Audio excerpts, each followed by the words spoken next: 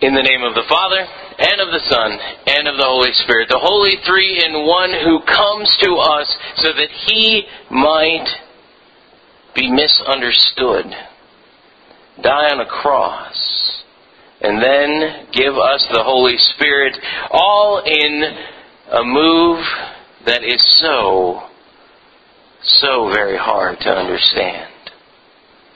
Dear brothers and sisters in Christ, today is Father's Day, and happy Father's Day to all of you out there that are fathers or are father types to other people.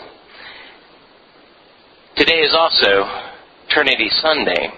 It's kind of weird that these two holidays coincide together today, because normally Trinity Sunday and Father's Day are a little bit farther apart. But because of the way that the liturgical year works, what we have today is a combination, sort of a perfect storm of Father's Day and Trinity Sunday. And of course it works out pretty well for us. Because if you walk through the card shop at Publix or at Hallmark or wherever you go, and you start looking at the Father's Day card section, you'll see there something that helps you to understand this Trinity that is so hard sometimes to understand. You see, when you walk through and you look at those cards that are addressed to fathers, those cards that you take other people's words and you give them to your dad and you say, hey, here you go, this is how I feel about you. When you read those words are oftentimes, most of the times, about the bigness of your father. If you read those cards, they'll say things like, Dad, you showed me exactly what it is to be a man. And I respect you above all other men out there. Or you'll hear things like, Dad, you loved me so much as your daughter. And I just can't even begin to describe all of the love that I felt from you as a daughter. And a lot of what we celebrate today about our fathers is how big our fathers can be to us. And how we looked up to them from the moment that we can, as far back as what we can remember. Looking up to our fathers and looking up to them and saying, that man, that's my dad. And he's the greatest person that I know of. He's the biggest person maybe that you knew for a long time. He's maybe the person who had the gruffest voice they ever heard. Or maybe he's just the person who filled your heart with so much joy that you could hardly contain it. And you live that way for a long time. But then eventually you begin to see the smallness that's under the bigness, don't you? You begin to see in your father some of those things that, well, they're not big at all. In fact, they're very, very small and sometimes even very, very shameful. You begin to see things about your father. You begin to see the predictability of your father's sins. How he seems to flip his mood like that. Or how perhaps he does something else that harms other people, or maybe even perhaps harms you. You see, every one of our fathers, no matter how big they are, no matter how great they are, no matter how well they fit those hallmark descriptions of what fatherhood is like, all of our fathers have in them that smallness too. Of course, you can't really blame them for having that smallness. You can't really point your finger at their smallness, Because you realize that you probably have your own smallness as well. And a lot of times, their smallness and your smallness are just as related as you are to them.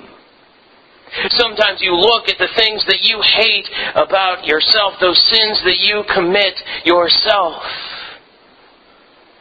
and you see them in your Father. And it's tough.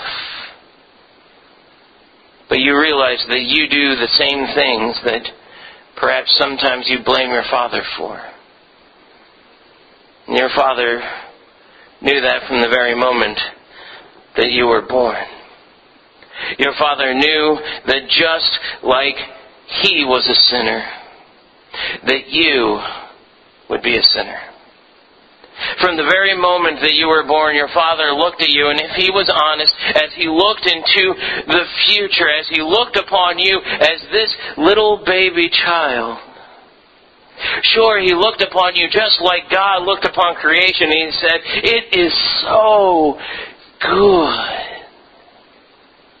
But as He looked into your future, what He was able to see was a child that was going to sin, a child that was going to rebel against Him, a child that was going to hurt others and probably hurt Him, a child who was going to lie, a child who was going to cheat, a child who was going to do awful, awful things.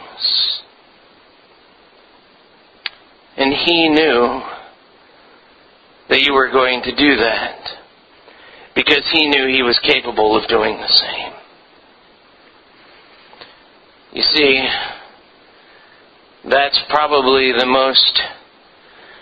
most difficult to understand thing about fathers, is that they look at us. They look at us and realize that we are going to hurt them. They look at us and they realize that we are going to hurt others. They look at us and they realize that we are going to at times be failures.